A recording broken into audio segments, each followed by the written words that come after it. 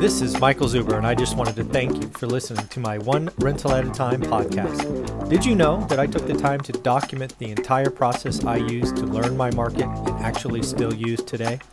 I released it as a $199 online course via Teachable, and it is called How to Get Started One Rental at a Time. With that, you get access to my private Facebook group and can join our group mentoring calls every Saturday at 9 a.m.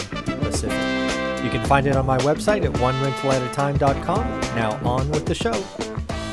Hey everyone, it is Monday. You know what that means? We start off strong and we bring on Greg Dickerson. How you doing, sir? Doing great, Michael. How are you? I'm doing great. So I missed it. I should have said Happy New Year. This is our first discussion. Yeah. It's it's funny. Happy New Year. It's a Monday, new week, new year, new month, the whole 9 yards. The whole 9 yards. Yeah. Well, let's come out swinging, right? Rich Dad, Poor Dad is a book that I think the last time I saw it is sold 30 million copies, just some astronomical number. And obviously Robert Kiyosaki and Kim Kiyosaki have taken that book, seminal book, great book, changed my life, into lots of other things. But I want to focus just on Rich Dad, Poor Dad, because I've read it maybe 30, maybe 40 times by now. And I actually think for all the things that are right with it, there's actually a lot of things wrong with it. And I think a lot of people, I think there's a lot of things wrong with it. And B, I think a lot of people don't read it correctly. And I think you and I have talked about it casually. But topic number one today is going to be what's wrong with Rich Dad, Poor Dad. What do you think? Mm-hmm. Okay, let's do it, man. So what's on your mind with it? What do you see that's wrong? Well, I think the first thing is a lot of people read the book, at least, okay. I think you can really read the book and think two things. And we're on the opposite sides of this. I read that book and I want to be Robert and Kim, right? And that could take you so far. However, you have shared multiple times that you read the book and you're like, I want to be Rich Dad. I mean, I got to tell you, that never even popped in my mind. I don't know what I missed. You said that to me the first time, like 3 episodes ago. And I'm like, I am such an idiot. So I'm curious. I just want to talk about that because a lot of people. I wouldn't say that. You know, it's just interesting because I've never heard anybody else say that either. I'm the only one that's ever said that I know of, and I tell everybody that. And I'm sure there's other people that read it and saw the same thing. And then the other thing is a lot of people read it and they get real estate investing out of the book, and that's how they see it versus what I saw it. So I didn't see it as a real estate book. I saw it as a build businesses to generate cash flow, to invest in other assets. Rich Dad is the one who owned the businesses. Everybody came to him. So that's just what I saw. And it's where I was. So I'm a natural born entrepreneur. Yeah. You know, I've been doing it since I was a kid, you know, and what I mean by that is like a lot of people did stuff as kids, lemonade stands, cutting grass, this, that, and the other. What I really mean is the mindset of an entrepreneur, which we're going to get into that later. I learned how, if I wanted something, go create the money to buy it. So that's what I learned. That's why I call myself a natural born entrepreneur. I was taught at a very young age, if you want something, don't ask me for it, go make money to pay for it, from my parents. That's what my dad taught me. So he's, you know, I knew, don't ask him for money. If I wanted money, I needed to go out and make some money and pay for it. That's awesome. So again, I think we're going to hit the real estate one next, but let's really key on, because again, right, I've read Rich Dad, Poor Dad so much I can almost, I almost quote it. So you read that book in I can still remember different parts of the book, right? Robert sitting in the office watching Rich Dad as people came in, right? I can picture it now. And now I can see what you're seeing. It's like, I don't want to be the kid in the corner. I want to be the guy behind the desk. Yeah, not because I want to be this whatever, but that's where the opportunities came from. Right. And he was mentoring everybody. So he was teaching Robert. He was teaching Robert's friend. Yeah. You know, he was teaching these other people. But that's where the businesses, the opportunities, that's where everything came from. And I was like, I want to be Rich Dad. And that's what I did. And I mean, that's what I did. I mean, people came to me. I had the office and, you know, literally I lived it out. And then I reinvested in other assets. The interesting thing is, I think with that book, I think more people in the W-2 world, employee sector, read that book and read it from that standpoint. I'm an employee, my income's limited, so I've got to move from the employee to self-employed, you know, from self-employed to business owner, from business owner to investor. Right. So people look at the cash flow quadrant and they get kind of locked into that, you know, and then that takes you down the one path of, buy property.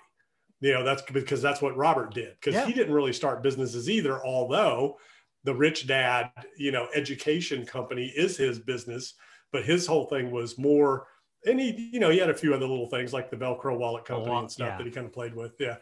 But it was more real estate than it was business. Whereas I was always looking at it from the perspective of Rich Dad's the one who's got it going on. I want to know what he knows. Yeah. I never saw that. It never dawned on me. The one thing I will say in the cash flow quadrant, I knew I wasn't going to be a small business or a big business. For me, it was about how can I go from the employee to the investor, right? That was right. That's how, at least I made that connection, right? I was going to go from there to there. And that's what I did. Well, I knew for me, so I had no college education. I wasn't making a lot of money. So for me, the only solution was I had to start businesses. That's the only way I was going to make enough money to live how I wanted to live and to do what I wanted to do. Because I was a $10, $15 an hour employee until I started managing restaurants, and I was making 30 to 50 grand a year, which back in 1995 wasn't, a terrible salary, but it's not enough to have anything left over to invest. Yeah. You got nothing left with 2 kids, a house, car payments, you got nothing left. Yeah. So after taxes, if you're making back then, it's not a whole lot different now, if you're making 100 grand a year now after taxes, it's not a lot left. Nothing left.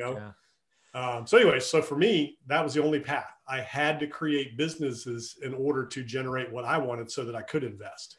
Yeah. Then, the other point, again, we're saying, I'm using the word wrong very loosely, I'm using that very loosely. Again, it's a seminal book. It changed my life, all that stuff.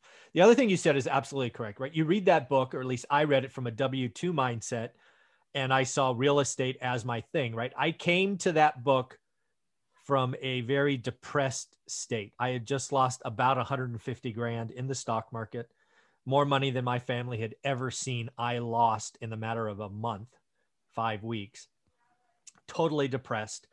So one of the things, I came to that book, I was hungry. I was starving, and I didn't know I was starving, I guess I would say. And that book sparked something I had never thought of, which was rental properties. And yeah, you're right. I took that as like, okay, I'm going to go do that next. Yeah. Yeah.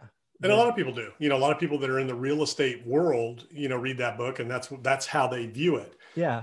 So my viewpoint was, just a little bit different, but that's what clicked with me in that book. And, and again, I did it. I just went and did it. Yeah. And, I continued to educate myself. I read his other books. I read every Rich Dad book there was, the real estate book, the, tax and accounting book. All of it. Yeah. Bought the game, had my kids, I'd let them read it, started giving that to people I knew. But what's funny is I gave that book out to hundreds of people in my lifetime. None of them have done with it what I did, or, you know what I mean? So yeah, that's another topic of a video, like you said, that book changed your life. That book didn't change your life. Okay. The ideas in the book gave you the ability to change your life through taking action. Yeah. You changed your life. That's fair. The book just opened your mind to what's possible, but you still got to go do the work. I've given that book to hundreds of people, didn't do anything with it. Yeah. And again, I think that's a very valid point. I said it earlier, I'll say it again. I came to that book starving, and I didn't know. Right. So it was the raw meat. I was like, oh, I'm going to go do that. Cause you're right. Read that book and really tell me it tells you how to do real estate. It doesn't. It tells you about a condo in Hawaii that didn't face the ocean, and it should have. And then it talks about her condo in Portland or Beaverton or wherever the hell it was. But there is no how to. And that's why I wrote that book, was because, okay, I read it. It changed my life. But now let's go write a true 15-year history of how you bought it, what changed, what worked, what didn't. And oh, by the way, I happen to invest through a crazy up market, the real estate depression, hedge funds coming in and screwing with the market. That book has history in it. Not Rich Dad Poor Dad doesn't have any history. Yeah. I'd have to reread it again because it's been a while, but I think he talks about maybe a small multifamily unit at some point and different things. But yeah, it doesn't give you a whole lot of how to. It's just the ideas and the concepts, just like business. It didn't tell me how to go start a business. Yeah. I just did. Yeah. One of the most seminal moments that was quoted forever, I don't hear it quoted a lot more anymore, was your house is not an asset. Right. Or your home is not an asset. Right. When you read that, what did you think? Did that kind of feel odd to you when you read that the first time? I understood the concept, and during the time that I read it, I could agree with it to a certain point because I bought my first house in 1990 and I sold it in 1995 for about what I paid for it. So it didn't really make me any money at the end of the day because that's kind of the real estate market was a little bit depressed. Yeah. And then I bought my second house, along the 97 when I moved to the Outer Banks. And that's about when I read it. So I understood what he was saying because that's the time we were in. Real estate wasn't appreciating, greatly, but talked to my grandparents who bought their house for, $20,000 back in the 30s or 40s, whenever they bought it, and ended up selling it at the end of their life for 200,000. Is that a good investment or is that a liability? Yeah. So, so it's all in how you look at it. I guess at the end of the day, what he was saying is whatever takes money out of your pocket is a liability. Whatever puts money in your pocket is an asset. So that clicked with me, and it's good debt, bad debt. It's kind of what he was talking about. And the mindset of the middle class, we did that episode last week of buy as much house as you possibly can, max it out, because that's the best investment you can ever make. Now, that's not correct always. Oh, yeah. You have to buy under market value or be able to add value in order for, a house to be a good investment. And we've all learned from 2008 and 9, I mean, houses were generally going up pretty much every year until that point. And then bam. And now we've gotten back and now we're seeing hyperinflation in housing. It's going to deflate and it's going to go backwards at some point when the interest rate environment changes, if and when that does happen. So real estate's going to crash again at some point, in the housing market will crash. The question is when and to what degree, will it go? So it's all supply and demand. Every market, has a price. Every market is made by supply and demand, Bitcoin, gold, equities, and it's all driven by Fed policy, interest rates.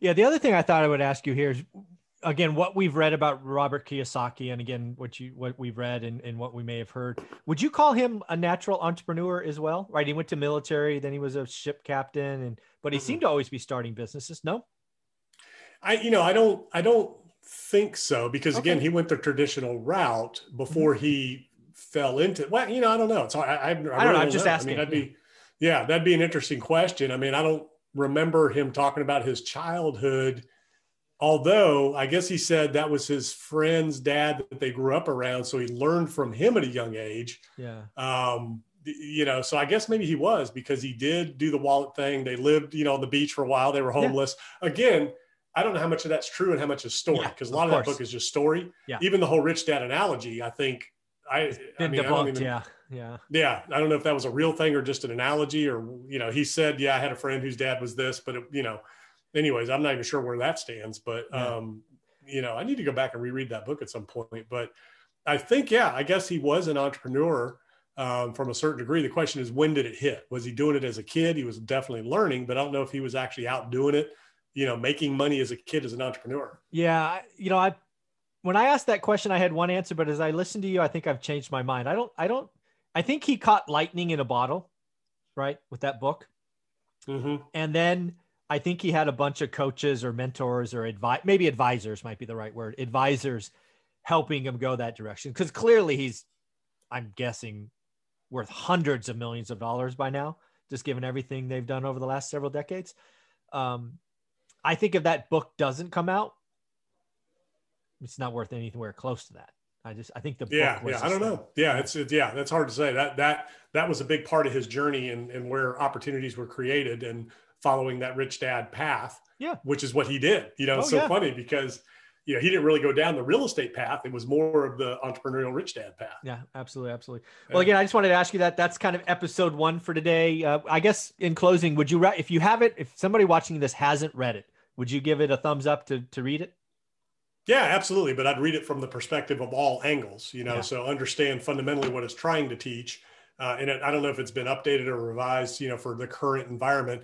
And then there's other books in the series as well that are really good. He's got some real estate books and some tax books and, things like that. Yeah. The one book that I read that I actually liked more than Rich Dad, Poor Dad was it's not talked about a lot. It was the one with him and his wife on the cover on horses called Retire Young, Retire Rich.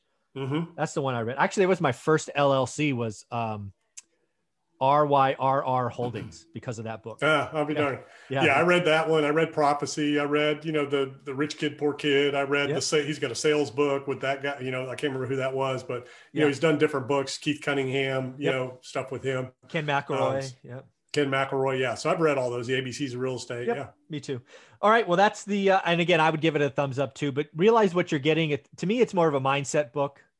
Read it from both sides. Now that, I'm probably going to read it again. I'm going to try to read it from Rich Dad's perspective because I've never done that. The end of the day is you got to be an investor. That's what he's talking about. He's talking about assets, liabilities, understanding that, and understanding that you have to move from the employee quadrant to, the self-employed, to the business owner, to the investor. Perfect. And that's who Rich Dad was. So I just went right for that. Why just skip everything else and just go right for that? You're awesome, Greg. Thank you very much for today. That's topic number 1.